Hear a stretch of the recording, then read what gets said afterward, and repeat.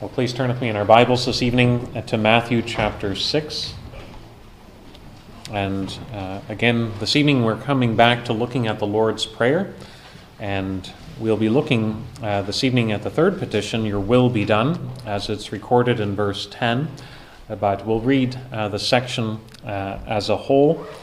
And I meant to say something before, and I neglected to do so, but someone brought it to my attention that as we're turning to read this portion in Matthew's Gospel, our English Standard Version, our church Bible, doesn't have the words of the traditional doxology to Matthew's version of the Lord's Prayer. Some of the older translations, the King James, the New King James, even the modern English version, would contain the ending, "For thine is the kingdom, the power, and the glory forever. Amen." But there are many modern versions that don't, including the English Standard Version, which raises a question. Why do some Bibles not include the word? Why is it absent from some Bibles? And why is it present in other English Bibles? And really the reason is as how people account for the texts that have been preserved down through the centuries. It really opens up a whole field of discussion around what we call textual criticism. Not having a critical spirit, not being critical about the Bible, but of trying to rightly understand how to account for the manuscripts that have been preserved down through the centuries. And the reason why some English Bibles don't contain the ending is because there are some very early manuscripts, very not complete manuscripts that don't include it. And so those manuscripts are very important for people because they are not only early, but they are complete manuscripts that don't contain those words. On top of that, the reason is because there are many early church fathers, people like Hilary, Origen, Cyprian, Augustine, Gregory, who don't account for or don't seem to give support to the ending of the Lord's Prayer in their commentaries, in their writings. So that is why some versions don't include the traditional ending, the doxology. On the other hand, why do some Bibles retain those words? And the reason is because 98% of the manuscripts that we have include those words. That somewhere around 1,500 citations can be given that give support to including the traditional ending. Not only that, but you have Eastern church fathers such as John Chrysostom, sometimes called the golden-mouthed preacher of the Eastern church in the early church centuries. He gave commentary on the traditional ending of the Lord's Prayer.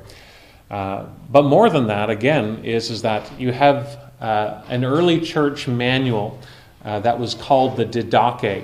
Didache is simply the Greek word for teaching. And this early church manual, telling people how to live the Christian life, talks about the Lord's Prayer. That Didache, that manual, goes back all the way to about 100 AD. And so it's a very early account of how Christians are to live their lives. And the Lord's Prayer, down through our catechisms, down to the early church, has always been pivotal for how to live the Christian life. And the Didache references it. And the Didache includes the ending. So when we're starting to look at this question, we're saying it's not as though some are trying to disparage the Bible, but there are some that look at it and begin with what they see, and they see the omission in some manuscripts, and they decide that to give caution before including it. Whereas others see the great preservation of manuscripts that account for the inclusion of it. And in addition to that, it's not only contained in the Greek manuscripts, it's also included in something known as the Peshitta, that is the Syriac manuscripts, The Bible was translated very early from Greek into other languages. And so you have manuscripts that have been preserved from Greek to Syriac to Gothic to Arabic, and they all include the ending of the Lord's Prayer. So we have all of this information to deal with, but we can simply step back and to ask the question, is it true? And the answer to that is, undoubtedly it is true. It is the theology of the Lord's Prayer itself. When Jesus says, "Your kingdom come, your will be done on earth as it is in heaven," he is saying that it is powerful. He is saying it is glorious. He is saying that it is something that is forever.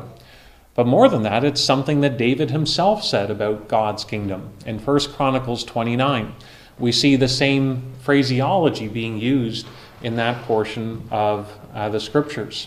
Is it historical? Yes.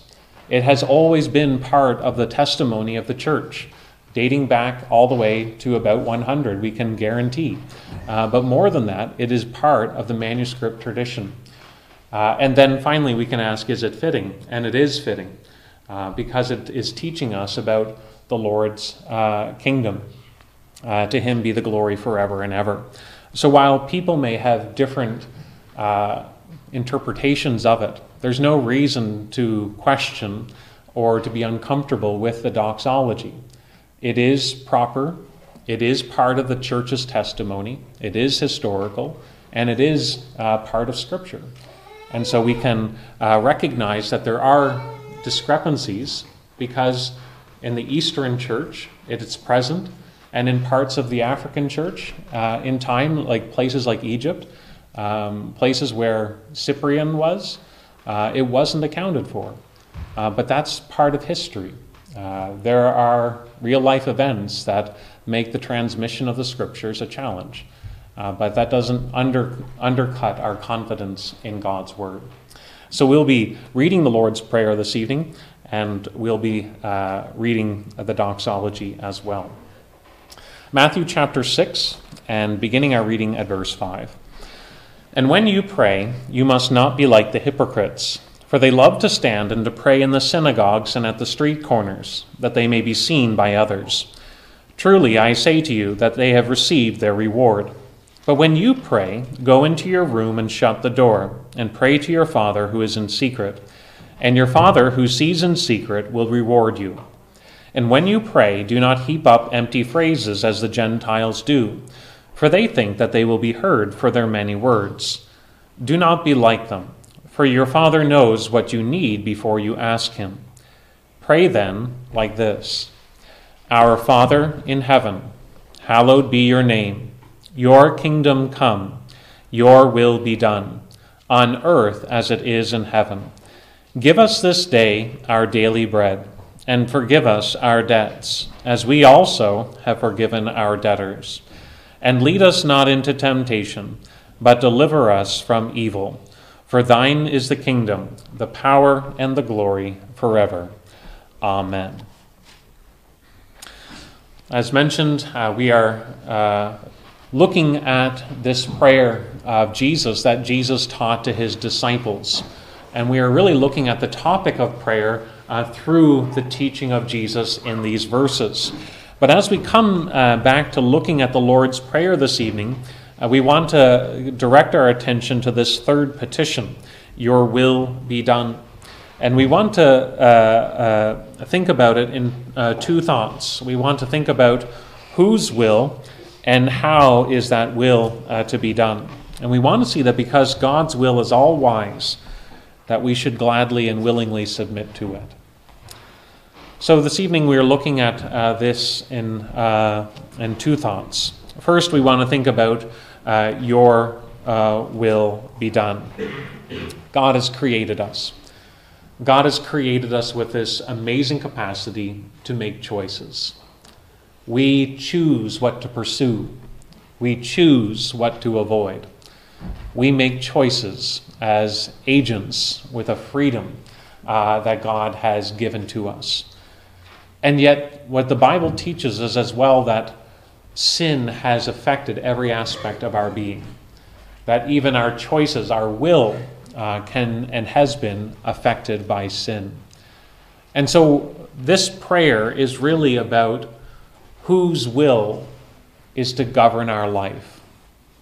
By nature, it can seem very natural to us to think that the most natural thing to do will be to do what seems right to us, to live according to our own will. But just because it feels natural, just because it feels authentic, doesn't make it right or true. To live ultimately according to our own will really is to make ourselves supreme. It is to make ourselves the highest standard by which to judge right and wrong, or good and evil. But more than this, when we live our lives with the mindset and the attitude, my will be done, we are effectively disregarding God's will as either irrelevant, or we're treating it as something suspicious and to be opposed. And so it's not a neutral thing to simply assert, I just want to live my life my way. I just want to be my own person. I want to do what I want to do. Because we are suppressing, we are rejecting, opposing the notion of God's will in the equation. We're not wanting to shed light on what has God said about how we are to live. We are not wanting to acknowledge God's sovereignty over all things. And that's really how sin entered the world. Adam and Eve didn't want to do the will of God. They asserted their own will over God, and as a result, lived in rebellion to him. But here, Jesus is teaching his followers that when they pray, they are to pray that God's will would be done. And we can think about the will of God in a couple of ways. There's only one will to God, but we can still think about it. We can still come to grasp the will of God in different senses. There is a will to God that we can talk of as the will of God's purpose. That whatever God decrees according to his sovereign will is the purpose of God. The psalmist says in Psalm 135, whatsoever the Lord has pleased, that did he in heaven, in earth, in the sea, and in all the deep places. Whatever God pleases, he does. Whatever God wills, he does. And so God's will is sovereign. It is controlling all things. Nothing inhibits God's will. God is a God who is sovereignly controlling all things that come to pass. We might call that the secret will of God, because it's what is governing all things from behind the scenes. But we don't see the will of God in that sense. In Deuteronomy, it talks about how the secret things belong to the Lord our God, but the revealed things belong to us and to our children. And so there's a sense in understanding that God is sovereign over all things that happen, that everything that happens is ultimately under the will of God. But that isn't necessarily something that we can't understand until it is unfolding before us. But when we understand that God is in control, it's that understanding that allows someone like Job, in the midst of his trials and in the midst of his tragedies, to say, the Lord has given, the Lord has taken away. Blessed be the name of the Lord. Job is able to conclude and to hold on to the belief, the conviction, that God is in control, and that this too is under God's sovereign will. So when we talk about the will of God, we can be talking about the purposes of God as they're unfolding in time. That refers to anything that happens. But God's unfolding will ultimately is not only sovereign, it's gracious. Because as we come especially to the New Testament, it teaches us what the will of God is in Christ. When Paul wrote to the Ephesians in Ephesians chapter 1, Paul made that clear. He said, in him we have obtained an inheritance, having been predestined according to the purpose of him who works all things according to the counsel of his own will, to the praise of his own glory. How does God work all things? He works all things according to the counsel of his will.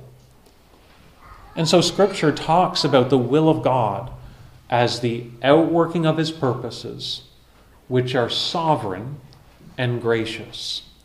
Those things that God has decreed from eternity past, his control over all things that happen, and ultimately are gracious in light of Christ. But we can also think about the will of God in another sense, the will of God in terms of his precepts or of his commands, his revealed will. Paul wrote to the Thessalonian church and he told them, this is the will of God for you, your sanctification. Peter can write to the church in Asia Minor and he can tell them, be holy, for the Lord your God is holy. God's will for the church, God's will for the people of God is that they would be like him, that they would reflect his character, that they would be holy as he is holy, that they would be consecrated to his purpose as he has created them to be servants of his glory. That's what we were created for. And so the Scriptures teach us God's commands, how we are to please God. What is God like? What does God want us to live like? And when we hear that, how is it that God calls us to live? That's what the psalmist was celebrating there in the Psalms. Your word is a lamp to my feet. The psalmist was saying your laws are more desirable than honey. They're sweeter to the taste than much honey. They're greater than great gold. The psalmist was celebrating that he can know God's will. And so the commands of God teach us the will of God. And most helpfully, God's will is summarized in what we call the Ten Commandments. The Ten Commandments that are etched in stone. We were talking about this in our catechism class this morning. The Ten Commandments were given in the Old Testament to the people of Israel at Mount Sinai. And yet they remain an abiding relevance because they teach us about God's will. They teach us about God's character. They teach us about how to live to the glory of God in gratitude. That's why when you turn to the New Testament, as someone like Philip Ross points out, every one of those 10 commandments is endorsed and upheld by Jesus and his disciples. And it's upheld and endorsed by Jesus and his disciples in 3 different ways. By personal obedience, by citation, meaning that they quote from the commands of the law, or by allusion. And so you see Jesus and the disciples saying, the law is good. Paul himself can say the law is spiritual, that this is something good and pleasing and upright, because it's God's will. The problem isn't with God's instruction. The problem is that we don't want to submit to it. By nature, we don't want God's will to be done. And so here, Jesus is actually calling attention to the nerve of the Christian life. That the pulse, that the center of the Christian life is really summarized here in the language of, not my will, but your will be done. John Calvin, the French reformer from 500 years ago, summarized the entire Christian life as submission. The whole of the Christian life, Calvin said, is submission to the Spirit and the reigning of Christ in one's life. That's what it means to be a Christian. It means that one is willing to willingly bend the knee to the directing of the Spirit and the rule of Christ in one's life. And so if you're not willing to bend the knee to Christ's rule, you're not a Christian. If you don't trust God's will, then you're living in defiance of God who's revealed himself in Christ. That's what the Scriptures are teaching us. That's what Jesus himself is teaching us. And so Jesus here highlights the importance of God's will being done. The revelation of God's will in the law provides a standard by which we can know what is right, what is good, what is true, what is beautiful, particularly when we hear so many different opinions, when people become rather pragmatic in their ethics, when people become rather subjective in terms of how one should live one's life. God's word actually gives us a guide for knowing and directing how we are to live. But it's not simply the law that is to direct the Christian. When Paul wrote to the church in Rome, in Romans chapter 12, Paul writes these words, "Do not be conformed to this world, but rather be transformed by the renewing of your mind, that by testing you might discern the will of God." You might be able to uncover the will of God. What is pleasing and acceptable and perfect. So Paul tells the church, don't be like the world. Don't just adopt the mindset of the world. You need to be transformed. You need to be transformed so that you're able to uncover God's will in your life, so that you can arrive at what is good and pleasing and perfect, that you're able to know what is acceptable to God. You need to be transformed in your mind. How are you going to be transformed in your mind to be able to conclude what is the will of God? And Paul uses that same language elsewhere in the New Testament. Transformation comes not just by knowing what the law commands. Transformation comes not just by saying, I know what the Bible teaches. Transformation comes by the work of the Spirit when one sees the glory of God in Christ.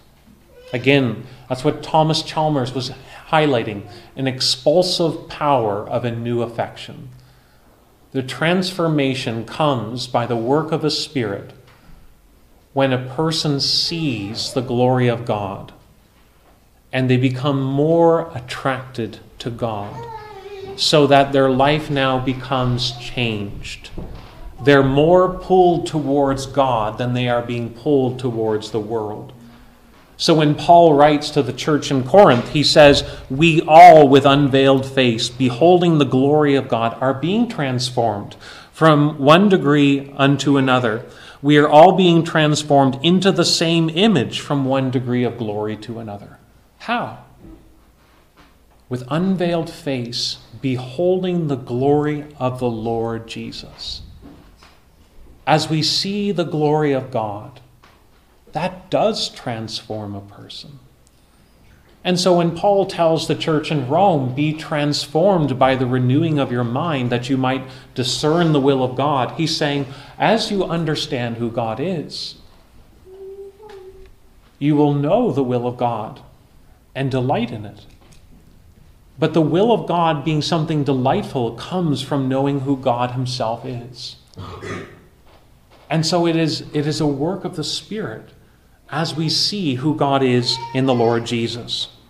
How is it that someone can delight in God's will rather than push back in suspicion, right? Submitting to anyone is not an attractive option. We do it with reluctance. But here, Jesus is teaching his followers, when you pray, pray, your will be done. What is going to cause a person to pray those words is when they realize that God's will is better. When they realize that God's will is good, that it's perfect, that it's desirable. And they only come to that conclusion as they uncover the glory of God in Christ. When Jesus came into this world, what did Jesus say? I came not to do my own will, but the will of him who sent me. Jesus could take the words of Psalm 40 and he could say, behold, O Lord, it is written of me in the scroll of the book to do your will. I have come to do it. Sacrifices and burnt offerings you have not desired, but a body you have prepared for me. Jesus understood what he was doing. He was coming to do, as he confessed, the will of God. You fast forward or you rewind back to Isaiah. What does it say about the Messiah that would come? It tells us that what God's will for the Messiah was to crush him. It was the will of the Lord to crush him. And Jesus knew that. So when Jesus is in the garden and he says, if it be possible, let this cup pass from me. Nevertheless, your will be done. Why does Jesus say that? He knows what the will of God is. And yet he resigns himself to it. Because as it says in Isaiah 53, because the servant will see and will be satisfied. The will of God is something desirable to Jesus in his human nature. He's satisfied to submit to it because he sees, he knows by his knowledge, he knows the outcome of what is happening. By his knowledge shall the righteous one make many to be accounted as righteous. And so as Jesus comes, he's doing the will of God. That's his purpose in coming. But more than that, he's revealing the will of God as something desirable and good and beautiful because of what it produces. The will of God, as it comes to fruition in Christ, brings salvation to sinners. It brings blessing to those who are living in slavery. The will of God brings about a better end than our will if our will was to be done. And so Jesus is ultimately the means by which a person would dare to say these words. To be willing to say, your will be done. We can't be seriously asking for God's will to be done without also denying our own. To be willing to say, not mine, if it is at variance with yours. That's what prayer is. We said earlier that prayer is difficult because it is dealing with things that weigh heavy upon us. It is bringing matters before God, either in terms of thanksgiving or in terms of lament or in terms of confession, but it is dealing with things that are important to us, things that occupy our mind and our heart. But the real difficulty of prayer is that it puts us in a posture of submission. If you like doing stretches, if you like to get in shape, there may be certain stretches that you often do to make sure your body is bendable. But if we're not doing stretches as a regular practice, to try and do it the first time is difficult because our body isn't used to that position. It's an awkward posture. It hurts. Prayer is like stretching in a position that we're not used to. It hurts because it's saying that we're submitting to God's will. That's what James Packer highlights. He says, prayer is not making God do my will, which is practicing magic, but to bring my will into submission to his, which is what it means to practice true religion. So here, Jesus teaches a very fundamental aspect of prayer. Not my will, but God's will be done. Sadly, Jesus is teaching this very thing to his disciples. We have to realize that. Here is Jesus teaching his followers to pray this very thing, because even those who follow Christ, we still can revert to a mindset of my will be done. That old desire of asserting ourselves quickly comes back. But more than that, we may even fail to recognize when we're being governed by our own wills, our own wishes, and our own comforts, rather than the will of God. You may be sitting here this evening as someone who can't pray those words, your will be done. And if you're not there yet, then recognize it is a battle of the will. Whose will be done? But recognize more than that. It's not simply about whose will should reign. Underneath that issue is the issue of your view of God. There is a logic to the Lord's Prayer. What Jesus is teaching his disciples to say here flows out logically from what he has just taught them to say. They are to pray, "Your will be done," because they have come to know something of the care of God as Heavenly Father. They have come to know something about God in his care and authority through the Lord Jesus Christ. They have come to confess that Christ's kingdom should come, because that is the source of our hope, our blessing, our security. That Christ's kingdom is something good. And it's when we understand something about God's care, and we understand something of the purposes of God's kingdom in Christ as something desirable, that we would then gladly submit to the rule of Christ in our life. So Jesus is teaching us here the importance of understanding who God is, even as we submit to his will. So there is whose will. Jesus teaches us to pray that God's will would be done. But how is God's will to be done? He says, on earth as it is in heaven. We might think that Jesus is simply referring to the stars in the heavens, but much more likely Jesus is talking about the angels and the souls of the righteous made perfect, the residents in heaven. How do those in heaven obey the will of God? And we could summarize it in just a few thoughts. We can summarize it as being complete. The angels are marked by their obedience. In Psalm 103, it says, "Bless the Lord, O you, his angels, you mighty ones who do his word, obeying the voice of the Lord." They are depicted as readily prepared to do the bidding of the Lord. Not only is their obedience complete, but it is also cheerful. You think of the angel who comes announcing good news to the shepherds. A Savior is born in Bethlehem, a King, Christ the Lord. But as that announcement comes, there's a heavenly host praising God. They don't simply do the will of God with obligation or out of duty, but it's their delight.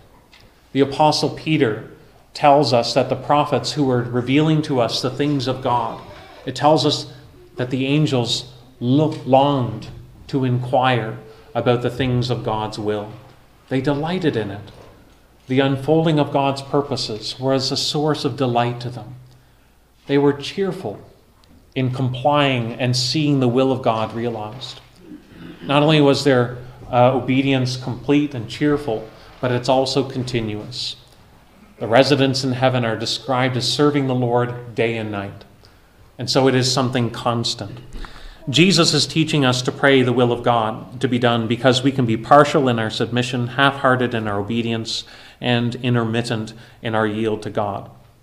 Now, if we're struggling with cynical mindsets, we might hear all of this and then think, what's the point of talking about God's will be done on earth as it is in heaven?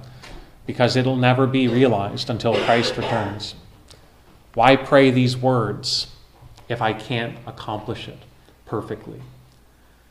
There was someone who lived several hundred years ago. His name was Thomas Watson. He was a Puritan. But Thomas Watson said something that made me think that this helps with that objection. Why should we pray these words if it won't be realized in perfection in this life? If we still struggle with sin, if we're intermittent in our yielding to God, if we're not always cheerful in doing the will of God, why pray these words? And Thomas Watson, in his treatment of the Lord's Prayer, says this. He compares submission to the will of God to playing a musical instrument. And he says, we must obey his will in every command, strike upon every string, or we can make no good melody in religion. In other words, we are to strive in every area of our life to obey God's word so that the melody of God's grace resounds throughout all. Because we want the sound of God's glory to emerge, and it's satisfying to the ear.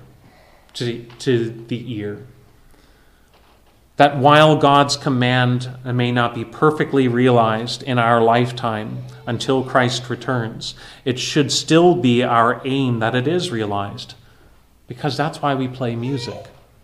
It's satisfying. It's encouraging, it's uplifting, it's enriching. And for the person who has come to see God's will as a good thing, they will desire it more and more, even when they wrestle or struggle with it being realized in their life.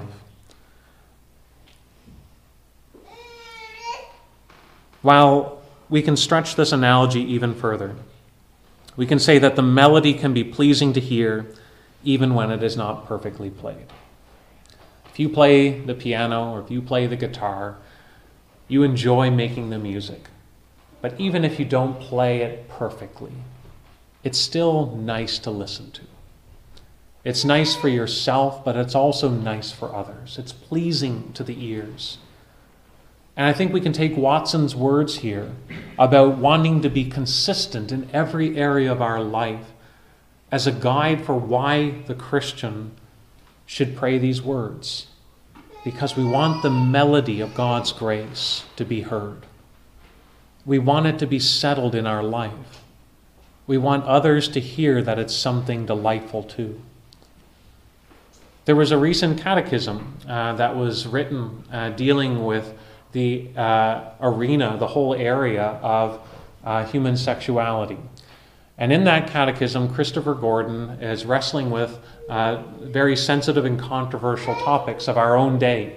One contemporary area where people push back at the will of God is in the area of what they do with their bodies sexually, and why it is that we should submit to God's will with what we do with our bodies. And many things could be mentioned, but two things in that catechism that stand out as to why we should honor the Lord and submit to the Lord's will with how we use our bodies. One, because our sinful desires do not define our identity. When we say, "Your will be done," we're saying there's something greater than the simple pleasure of our own bodies. But then secondly, because by seeking to honor God in every area of our life, the Spirit strengthens our Christian walk, and we give glory to God, and we can witness to others of a pleasing melody. Your will be done is testifying about who this God is. Not just that he's sovereign, not just that he's in control, but that his ways are perfect, that his ways are right, that his ways are satisfying. That's what the psalmist said there in Psalm 119. He said that they were his choice, but he also said they're satisfying. That's the language of one who has been transformed. They're no longer simply living for the mindset, my will to be done, to the very end, my way. But rather they are those who have discovered something about God, having been transformed by God's grace in Jesus Christ. They now willingly say, not my will, but your will be done. Teach me and change me so that I would want your will to be realized in my life. That's the wrestling of prayer. Bringing our issues before the Lord and ultimately yielding them to the revealed will of God. The sum of the Christian life is one of submission to God. It is a response that comes from knowing God's care in and through Jesus, who submitted himself to the will of God in order to save sinners. What governs your life? I pray that each of us can say these words of the prayer, your will be done on earth as it is in heaven. Let's pray. Heavenly Father, we do pray that with this prayer that we would take stock as to what it is that we most trust in. Lord, we pray that we would recognize not only the unreliability of our own will, but that we would come to discover your ways are best, and that by your Spirit we would see the glory of God and desire your ways over all. So teach us and mold us and give us a heart that yields to Christ, and we ask for these things in Jesus' name. Amen.